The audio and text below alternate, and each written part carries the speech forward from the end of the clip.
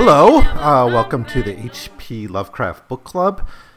In this episode, I'll be beginning a little series where we'll be looking at some of the quote-unquote revisions that Lovecraft worked on from around 1928 to 1930. So this is like an extension of the previous series we've been working on where we looked at stories he wrote in the same period of time. So we looked at Her Shadow over Innsmouth, at the Mountains of Madness, and Whisper in Darkness. And now we're going to take a look at a handful of revisions. I think there's 4 that we're going to look at. It'll probably be 5 episodes because one of these is The Mound, which is a really long episode, or a really long story, and it might take a couple episodes to look at. I'll kind of deal with these the way I dealt with the other revisions, maybe not going quite in the detail I did in the other episodes, but, giving us, acknowledging these stories as part of Lovecraft's work. To the degree they are, I think there's some, discussion to be had about how much each of these stories has the touch of Lovecraft and how much he really was just a true reviser or, editor in some cases. Not an editor in terms of publishing it, but an editor, like a copy editor type of person. Anyways, The Curse of Yig, that's the story we're going to look at here. In fact, much of this series is going to involve 3 stories that he basically ghost wrote for Zelia Bishop. So, despite what I just said, the bulk of what we're going to look at in this kind of mini-series of episodes, the next handful of episodes, are stories he essentially wrote for Zelia Bishop. And there's the 3. There's The Curse of Yig, The Mound, and Medusa's Coil. And they're all very different stories. They're all, I think, what's interesting about these stories is they're geographically quite vast. They take Lovecraft, or they allow Lovecraft to explore areas that he doesn't normally write about, like the American Southwest, the American South in Medusa's Coil. And I think that's, as I said before in this series, I think one of the contributions of the revisions is not necessarily that Lovecraft is doing a lot different in these stories that he does in the stories that he wrote under his name or published under his name, but the revisions and the ghostwriting jobs he did give him an opportunity to explore different geographies and different themes and different mythologies. And I think this is a really great example of him doing that. This first story, the Curse of Yig. But I think all of the Zelia Bishop revisions allow Lovecraft to really explore themes that, are not really, things he normally would, or at least regions and geographies he wouldn't normally look at. I guess there's some debate about how much the Curse of Yig is Lovecraft's. August Derleth said it's about 70, or I think Lovecraft wrote in a letter to August Derleth, that it's about 75% his own. Lovecraft is often modest in his letters, so you might assume it might be even a little bit more than that. The Mound certainly is almost entirely his work. So, that's enough to basically say this is a H.P. Lovecraft work under Zelia Bishop's name. It was written in 1928. It was published in November 1929 of Weird Tales. So it was published not long after it was written. It really is a great story, though. I really do think that people should read this story if they're Lovecraft fans, and if you haven't gotten to the revisions yet, this is one I would almost encourage starting with. I think a lot of the revisions we've been looking at up to now are either like loosely his. I guess Under the Pyramids is one definitely you'd want to look at, but some of these others maybe aren't so important, but this one definitely feels like a Lovecraft story, really in almost every way.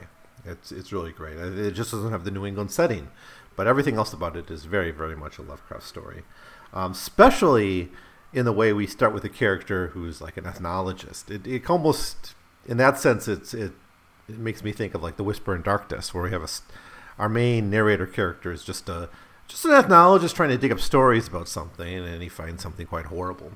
It also has the nested narratives that we've seen in stories like The Mountains of Madness has that. The Call of Cthulhu, of course, is maybe the best example of Lovecraft dealing with this kind of nested narrative. This one has it as well. But anyways, let's just jump in and talk about this a little bit. I don't want to belabor this story, but I do think it's really, really great. I think it's a wonderful story. I have a lot of marginal notes on this particular story.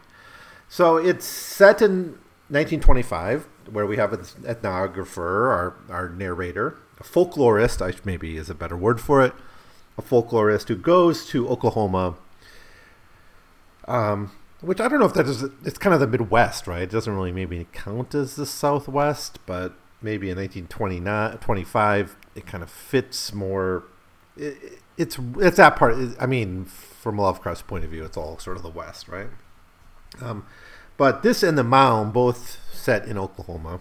Of course, the Mound has a much broader geography, but this one, it's an interesting place, right? This is part of old Mexico, right? It was, well, I guess Oklahoma would have been part of the Louisiana Purchase, right? But it's in that area. It's in that area that was more recently conquered and subdued by American empire in the West. There's a lot actually suggested here about empire and competing empires, and history. This is actually a pretty good story for exploring the history of America, I think.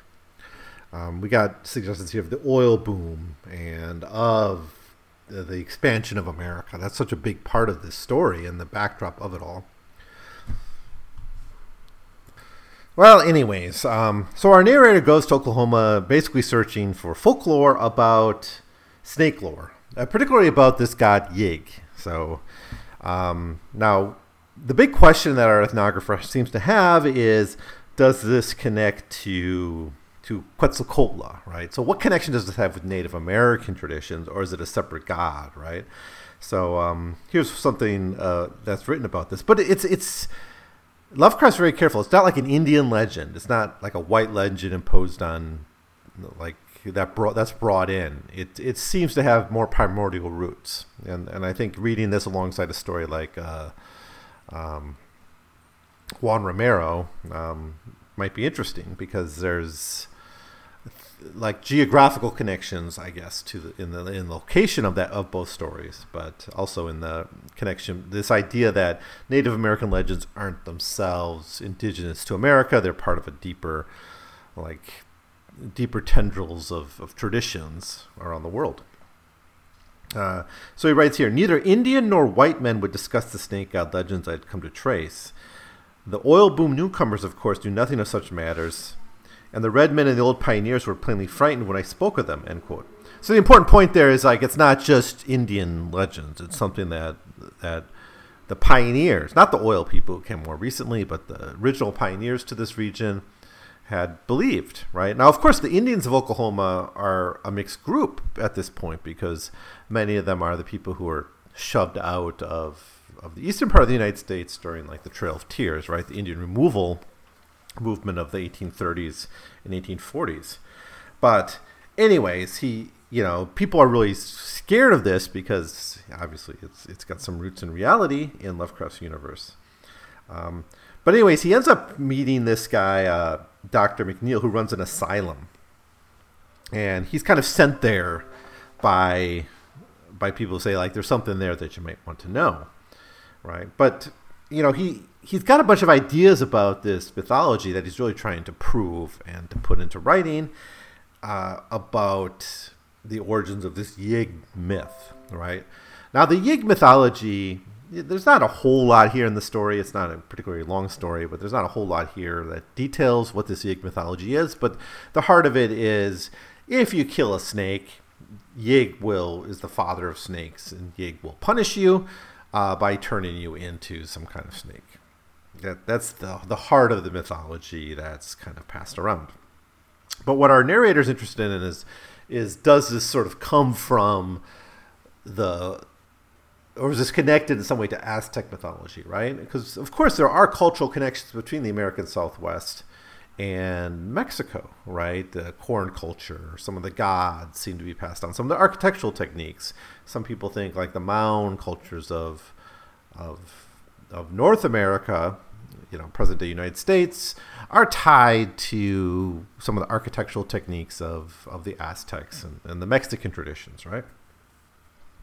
So anyways, he writes here, I've always felt from well-defined undertones of legend and archaeology that great Quetzalcoatl, benign snake god of the Mexicans, had an older and darker prototype, and during recent months I had well-nigh proved in a series of researchers stretching from Guatemala to the Oklahoma plains.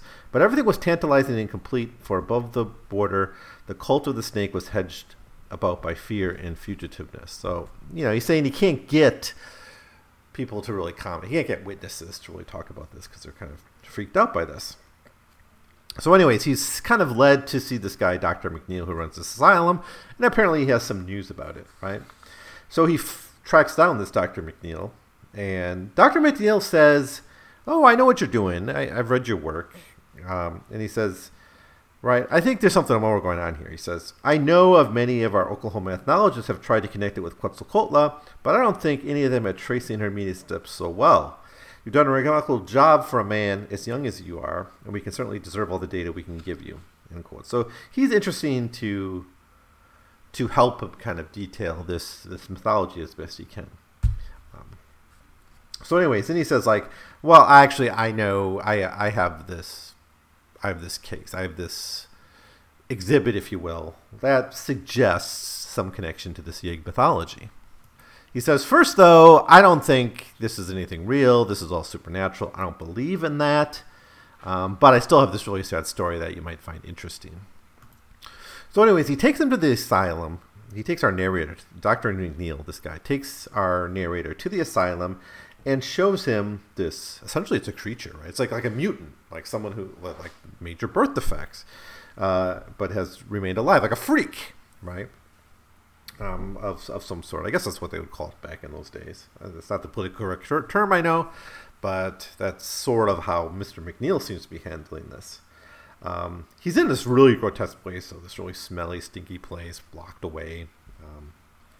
Anyways, we get the description of it. The moving object was almost of human size and almost utterly devoid of clothing. It was absolutely hairless, and its tawny looking back seems subtly squamous in the dim ghoulish light. Around his shoulders it was rather speckled and brownish, and his head was curiously flat. As it looked up to hiss at me, I saw that its beady little black eyes were damnably anthropoid, but I could not bear to study them long. They fastened themselves on me with a horrible persistence, so that I closed the panel graspingly and left the creature to wiggle about unseen in its matted straw and spectral twilight. I must have reeled a bit, for I saw that the doctor was gently holding my arm and guiding me away. End quote.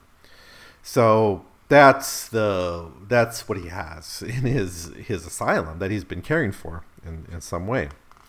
Now after this, we get a little bit of the background on the Yig myth as it's understood by our narrator, understood by McNeil, and understood by the people of this region, Indians and old pioneers, right? Not the newcomers so much. So it does seem to have maybe some connection to Quetzalcoatl, perhaps, but maybe other gods as well. The key thing is that all serpents, all snakes, are its children. That's one of its key features. Quote, "He was not wholly evil and was usually quite well disposed towards those who gave proper respect to him and his children, the serpents. But in the autumn, he became abnormally ravenous and had to be driven away by means of suitable rites." End quote. So there's a couple of things here. One is this relationship to the children, this desire to protect the children, and this other is this connection to the season of autumn. But his key feature was this devotion to his children. Right now, there's some really interesting dynamics in this story about empire. It seems to me. Lovecraft writes, quote, "In the old days on the Indian territory," the doctor went on, "there were not quite so much secrecy about Yig. The Plains Indians, less cautious than the desert nomads and Pueblos, talked quite freely of their legends and autumn ceremonies with the first Indian agents, and let considerable of the lore spread throughout the neighboring regions of the white settlements. The great fear came in the land rush of '89 when some extraordinary incidents had been rumored." End quote. So when white people started to move into this region, right, then we get these stories of Yig re-emerging, which of course lends credence to its the reality of this mythology, because it's the white people come in presumably not as respectful of Yig, killing snakes. they're pioneers, right? So they clear the land, kill off the local animals to make room for their forest, right? Make it safe for them, and so induce the wrath of Yig, something the Indians apparently knew better than to do. So anyways, now McNeill, after kind of going over some of what he knows about the Yig mythology, gets to the real story that he's trying to tell. Basically, there's this new married couple. So he's going back a few years. It's back to 1889. So it's back like 36 years. And we have this like young couple of settlers, Walker and Audrey. It's a man and a woman, right? And they come from like the Ozarks or something to Oklahoma to settle. And the story, much of the Curse of Yig just deals with the experiences of these two people. It's all flashback, right? It's McNeill's relating of their story to our narrator. So that's how we end up with this kind of nested narrative here.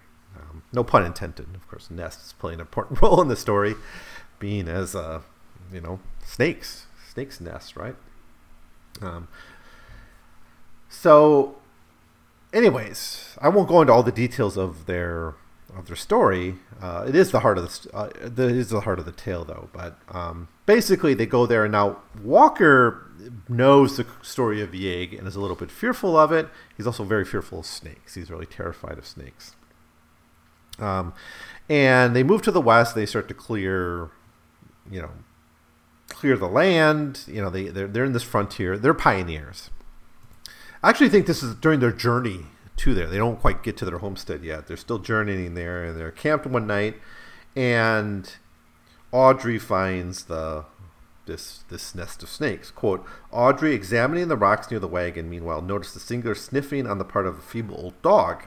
Seizing a rifle, she followed his lead and presently thanked her stars that she had forestalled Walker in her discovery, for there, snugly nested in the gap between two boulders, was a sight it would have done him no good to see. Visible only as one convoluted expanse, but perhaps comprising as many as 3 or 4 separate units, was a mass of lazy wriggling, which could not be other than the brood of newborn rattlesnakes. End quote. A really great description there, because if you've seen snakes or seen pictures of snakes, right, you can't really know how many are there. They're just kind of a grouped together, sliming, slithering together. So Audrey goes ahead and kills the nest. She slaughters the nest, right? She later on tells Walker this, and Walker freaks out about this, saying, like, what have you done? You've sort of killed us because Yig will come and get us. He says, God's sakes, Aud, why did you go do that? Hadn't you heard all the things I've been telling you about the snake devil Yig? You ought to told me, and we'd have moved on. Don't you know they's a devil god when they get you if you hurt his children? What do you think the Indians all dance and beat their drums in the fall about? This land's under a curse, I tell you. Nigh every soul we have talked to since we come in says the same. Yig rules here. And he's come out every fall to get his victims and turn them into snakes. Why, Aud, they won't, none of them Indians across the canyon kill a snake for love nor money. So that's he knows the story of Yig. He's heard about it. He's worried about this, right? And he's like, you've doomed us. You've killed us, right? But nothing happens right away. Instead, we get a few pages where we get the description of the actual, what else happens to them. And actually what they do is they start their homestead. They get their homestead going for a while, and there's not much happening, right? It's not till autumn that the bad stuff begins to happen to our young couple. But Walker doesn't forget this incident with the snakes, and he does a lot of praying praying to Yig. He starts to get involved in rituals and things, and basically trying to hedge his bets a little bit. Quote, Sally was very sympathetic about Walker's weakness regarding snakes, but perhaps did more to aggravate than cure the parallel nervousness which Audrey was acquiring through his incessant praying and prophesying about the curse of Yig. She was uncommonly full of gruesome snake stories and produced a direct, full, strong impression with her acknowledged masterpiece. End quote. Now, this Sally is like a neighbor that they're able to talk to, who also knows about the Yig mythology. So she's not actually that much comfort to Audrey and Walker. But they do manage to get a harvest of corn out, so they do sort of get their homestead started up and get a home built. All the things that pioneers do. But sometimes he would, Walker, that is, would go to the Wichitas, and it seems to maybe perform rituals or to talk to the elders about this curse. So he's never forgotten this danger of this curse of Yig, especially as autumn is coming, right? It's after the harvest. After there's their first harvest that he really starts to worry. And it seems all the local Indians are also kind of gearing up for like the season of Yig, if you will. Quote, Yig was a great god. He was bad medicine. He did not forget things. In the autumn his children were hungry and wild, and Yig was hungry and wild too. All the tribes made medicine against Yig when the corn harvest came. They gave him some corn and danced in proper regalia to the sound of whistle, rattle, and drum. They kept the drums pounding to drive Yig away and called down the aid of Tur, whose children's men are, even as the snakes are Yig's children. It was bad that the squab Davis killed the children of Yig. Let Davis say the charms many times. When the corn harvest comes, Yig is Yig, and Yig is a great god. Unquote. So it seems like the Indians know that it's not going to do much good to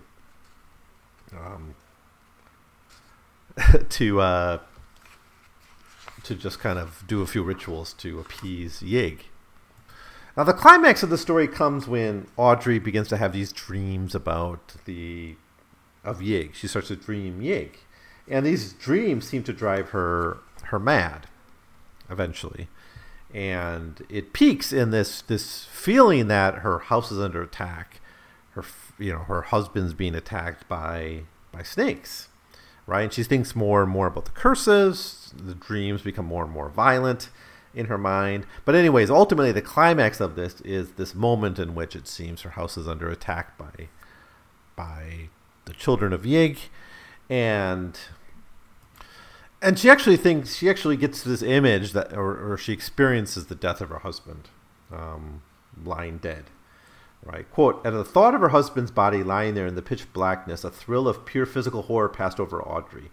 That story of Sally Compton's about the man back in Scott County. He too had been bitten by a whole bunch of rattlesnakes. And what had happened to him? The poison had rotted the flesh and swelled the whole corpse, and in the end the bloated thing had burst horribly with a detestable popping sound. Was that what was happening to Walker down there on the rock floor? Instinctively, she felt she had begun to listen for something too terrible even to name to herself. Now she begins, after this realization that maybe her husband was killed by Yig, some kind of revenge for the death of her children, she witnesses what she sees as like an anthropoid, essentially kind of like a lizard person, or maybe it's Yig, or maybe it's one of the children of Yig, assault her in her house, and she kills it, right? Quote, everything snapped at once inside Audrey's head, and in a second she had turned from a covering child to a raging mad woman. She knew where the axe was, hung against the wall on those pegs near the lantern. It was within easy reach, and she could find it in the dark. Before she was conscious of anything further, it was in her hands, and she was creeping towards the foot of the bed, towards the monstrous head and shoulders that every moment groped their way near. Had there been any light, the look on her face would not have been pleasant to look at. Take that, and you, and that, and that, and that. She was laughing shrilly now, and her cackles mounted higher as she saw the starlight beyond the window was yielding to the dim, prophetic pallor coming down. End quote.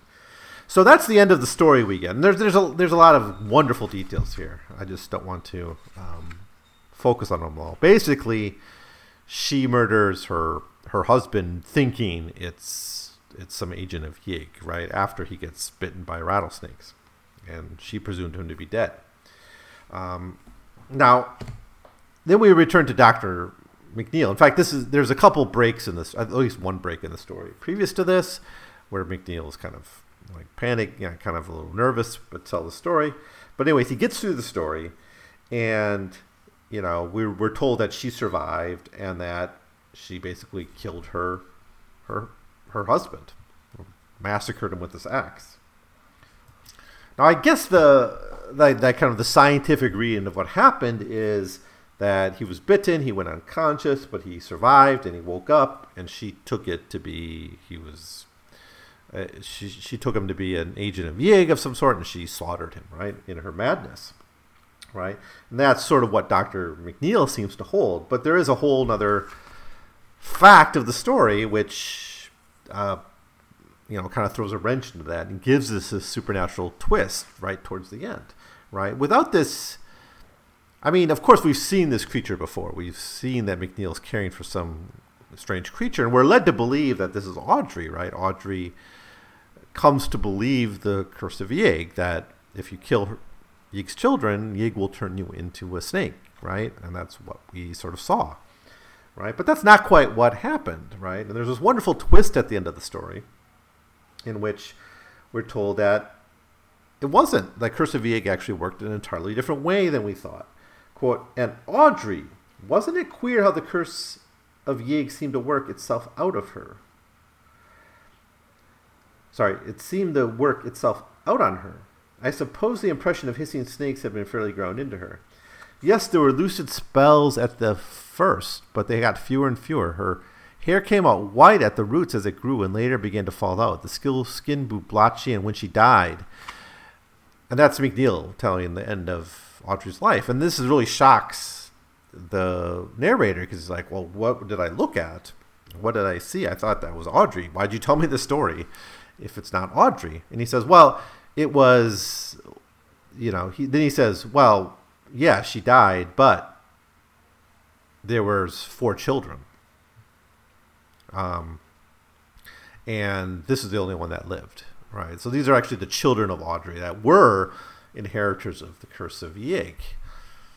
So anyways, that's the story in a nutshell. As I said, like the story of Audrey and Walker is quite well told, I think. There's a lot of terror there. There's a lot of folklore. And that's what I really like about the story is just the sensitivity to how folklore works, how folklore is spread, how traditions expand and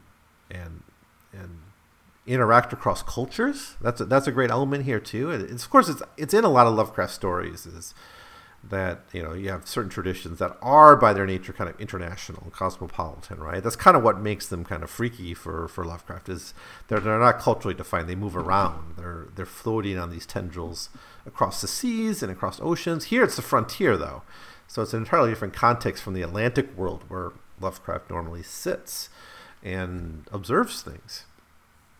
Here it's this western frontier, but you have that same sort of cultural connections, right? How it's a native tradition, maybe connected to the Mexicans, that the pioneers pick up on and talk about and believe, like Sally, this minor character in the story, but she's really crucial in being a conduit of the story, and really passing on the Curse of Yig story to Audrey, who at first is skeptical of it. Walker, much more of a believer initially. So the whole way folklore is done here, I think, is just really, really wonderful. It's one of my favorite aspects of the story. The ultimate scare itself is interesting. I mean, we see it in Shadow over Innsmouth, this idea of people transforming over time into other beings. We get a nice really twist here where it's almost more horrific, right? To give birth to monsters. It seems she was changing herself a little bit. Skins grew blotchy, hair falls out, but it's not clear she was becoming a snake. Maybe long term she would have. Maybe that's what Lovecraft's trying to imply here. But the idea that you give birth to these hideous children who aren't even human, right? It's great. It's really X-Files-ish in a way. But that's it. I think the sensitivity to the history, and I think the fact that it's set in the heart of the American Empire at the time, it makes the story really great. In fact, he sets it back in time. He sets it at that really frontier era, and when white people were beginning to move in large numbers into the West. And really the West is being conquered, right? It's in the 1870s, 1880s that the Native Americans are being displaced, right? So I think it's a great setting point. But we're left with like the remnants of this violation. The violation against the snakes, against Yig, but also the violation against the indigenous traditions that have thrived there. I think that's a great aspect of the story. I think there's a lot going on here in this tale about empire. That's what makes it really relevant. So I guess that's it. I didn't plan to say much more than this about the Curse of Yig, in part because I'm kind of gearing up to deal with a much longer story called The Mound, which I'll begin to talk about in the next episode. I'm pretty sure it will take me at least 2 episodes to cover everything in The Mound. The Mound is a story that's as epic as like The Shadow Out of Time or At the Mountains of Madness, in that it describes this alien civilization in great detail. So it's a long story. It's 30,000 words. It's really a novel length, almost as long as At the Mountains of Madness. I'm not, because it's a revision though, I'm not going to do quite the in-depth reading I did with At the Mountains of Madness, but I will still at least spend a couple episodes on it, I believe. So I'm looking forward to getting to that. So that will be up next. But in the meantime, if you haven't read The Curse of Yig, do read it. It's a wonderful story. It's one of my favorite of all the Lovecraft revisions. And I think mostly because it just forced Lovecraft to geographically position his stories somewhere else, somewhere he rarely wrote about. If he never would have wrote about these themes if it hadn't been Zelia Bishop coming to him with this idea, right, and encouraging him to help her put the story down. So I think Zelia Bishop actually deserves some credit for broaching the subject, even though if it's mostly Lovecraft's words, right? If it hadn't been for her initial idea or treatment or whatever she contributed to the story, we wouldn't have gotten this wonderful Lovecraft tale. That's really been, I think, influential in how people have thought about, it's influenced Lovecraft culture sense in a lot of ways. It's certainly, Yig is a common feature in a lot of like the games and, other people writing about, in the Lovecraft mythos. He's a major player in those other texts that have emerged since Lovecraft's death. But that's going to be it for now. Next episode, we'll talk about The Mound. We'll start talking about The Mound anyways. Also, a Lovecraft ghostwriting, essentially, for Zelia Bishop. So, anyways, if you have any thoughts about this story, let me know what they are. But thanks for listening, and I'll see you next time.